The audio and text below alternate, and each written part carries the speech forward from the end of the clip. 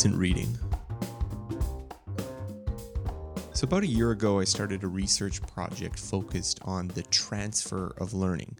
Given the often disappointing evidence for learning transfer, meaning learning something in one place and then being able to apply it somewhere else, I was eager to dig into the research on apprenticeships and learning by doing.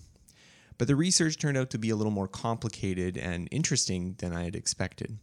I wrote a little bit about some of the difficulties with my original hypothesis in an essay about where learning by doing succeeds and fails.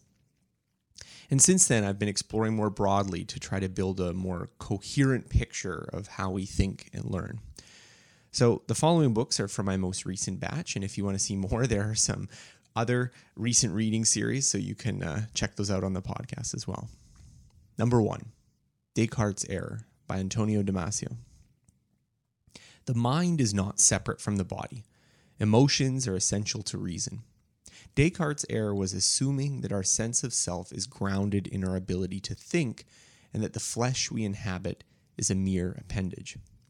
Damasio is a neuroscientist most famous for his somatic marker hypothesis. This theory argues that we unconsciously integrate perceptions of our emotional and physical state. So these bodily cues serve to mark out decisions for risk and reward, allowing us to make intelligent gut decisions. Damasio's principal evidence comes from brain-damaged patients. Those with damage to the limbic system exhibit normal intelligence but are utterly useless in their personal lives. They can't make decisions, in part because they lack the emotions that would help them prioritize.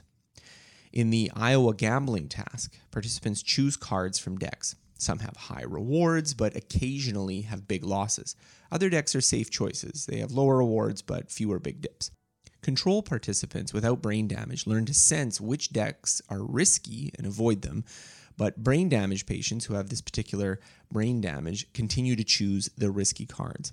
I found the book persuasive, but the somatic marker hypothesis remains controversial. Number 2, Greatness by Dean Simonton. Who makes history and why? Psychologist Dean Simonton surveys a vast scientific literature on the contributions of famous artists, scientists, politicians, and leaders. Simonton finds that career productivity exhibits a characteristic shape. Output rapidly accelerates at the start of career onset, followed by a peak and a more gradual decline. The sharpness of the peak is field-specific, with poets and mathematicians both rising and falling faster than, say, novelists or biologists. Quality and quantity are highly correlated in creative work. The best scientists, authors, and artists are also the most prolific. Price's law puts this observation into a mathematical language. Half of all creative output will be produced by the square root of the number of researchers. So, to illustrate, in a group of 100 scientists, this equation predicts that half of the papers will be published by only 10 researchers. Number 3, Secret Knowledge by David Hockney. How did Renaissance-era painters go from stilted, unlifelike paintings to near photorealism in just a few decades? Artist David Hockney amasses compelling evidence that Renaissance-era painters made use of mirrors and lenses much earlier than previously suspected.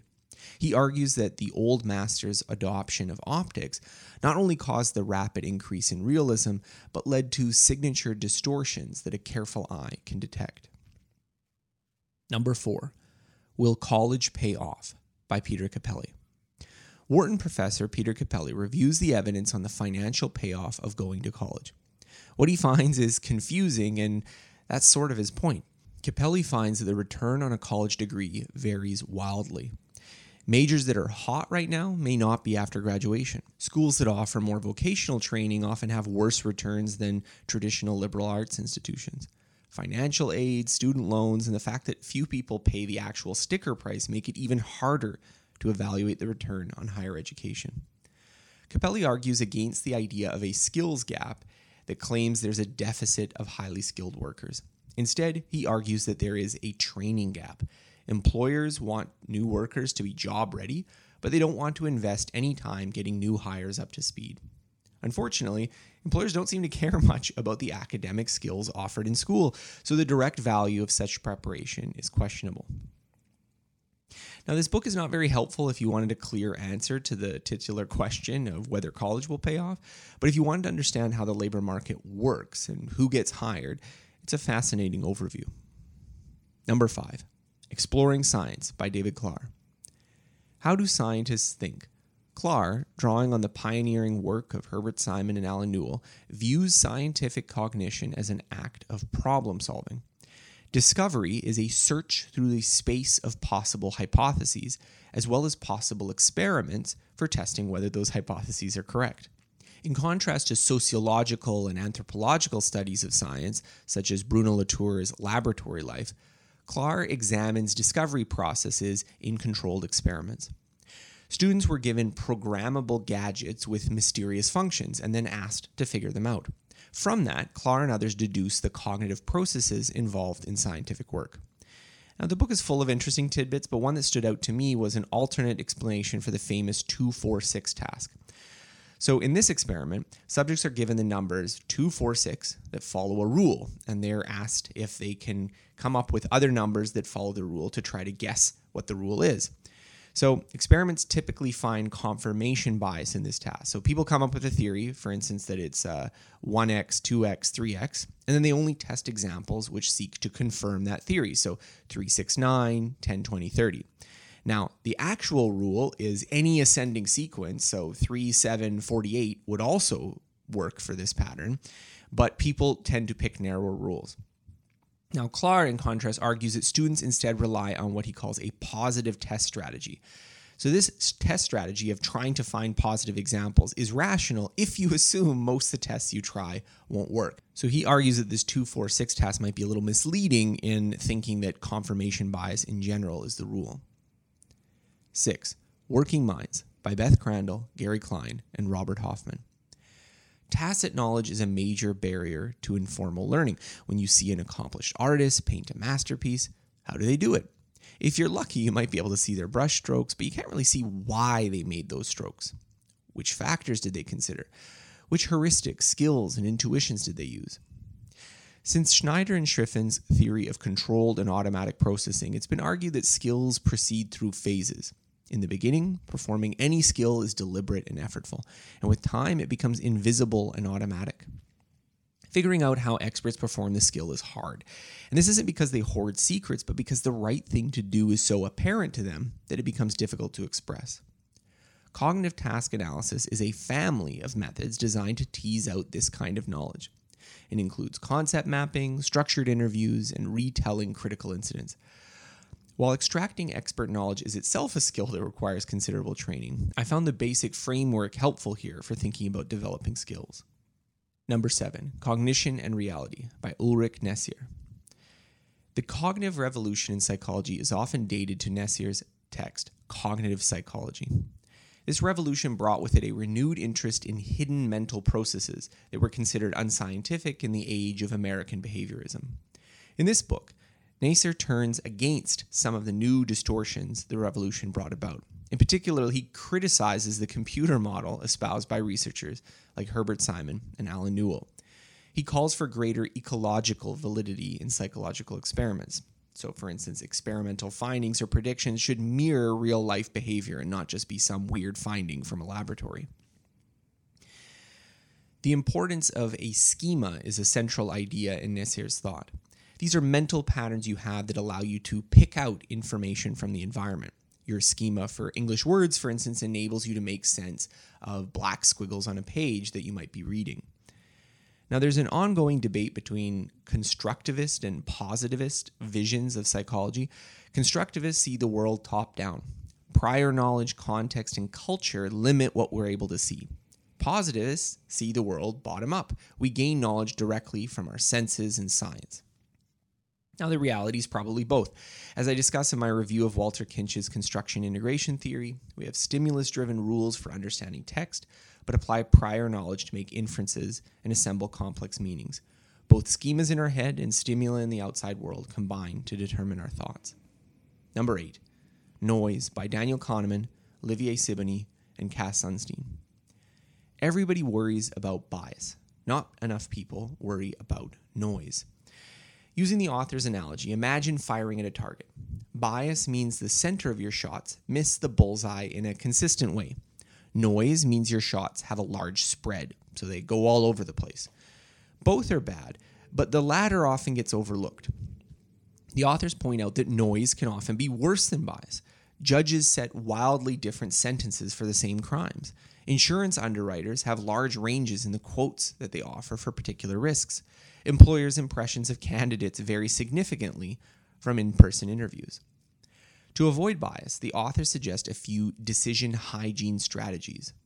For instance, use mechanical rules over human judgments, aggregate independent ratings, use rank comparisons rather than absolute scales, use structured analytical assessments before holistic evaluations.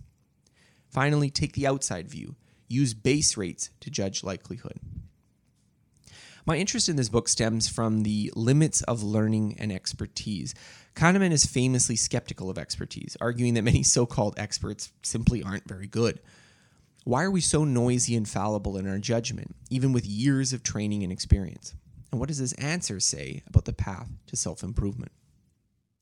Number 9, Administrative Behavior by Herbert Simon. Herbert Simon won a Nobel Prize for his work on bounded rationality. In Administrative Behavior, based on his doctoral dissertation, he argues that many principles of management are self-contradictory. Instead, he views management as being an issue of information and influence. Individual decision-making suffers under the constraints of limited attention and processing capacity. The existence of firms, Simon argues, is predicated on the enhanced ability of organizations to channel flows of information to enable cooperation. I found this book interesting because it identifies organizational learning problems, essentially as network problems. Only when you see the work of organizations in such a light can you make sense both of their powers and influence on modern society, as well as their numerous dysfunctions. Number 10, Scientific Elite by Harriet Zuckerman. Who becomes a Nobel Prize winner? And how do they differ from rank-and-file scientists? Zuckerman's classic work takes a comprehensive look at the lives of American Nobel laureates. She systematically combed over their family backgrounds, typically wealthy, professional, their educational path, invariably elite, and scientific careers, prolific, concentrated in highly productive networks.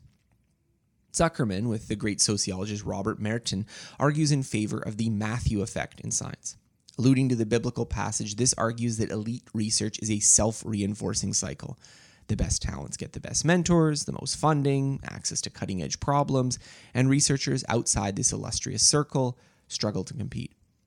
I'm fascinated by data-driven counts of how elite success works in various fields. While few of us will ever reach such heights, the knowledge of how to achieve that success is unevenly distributed. As one Nobel laureate remarked on the obvious truth of finding good scientific mentors, quote, "Many of the students were just silly about the way they chose professors. They didn't know professors of real quality." Certainly, some part of success is due to innate talent and sheer chance.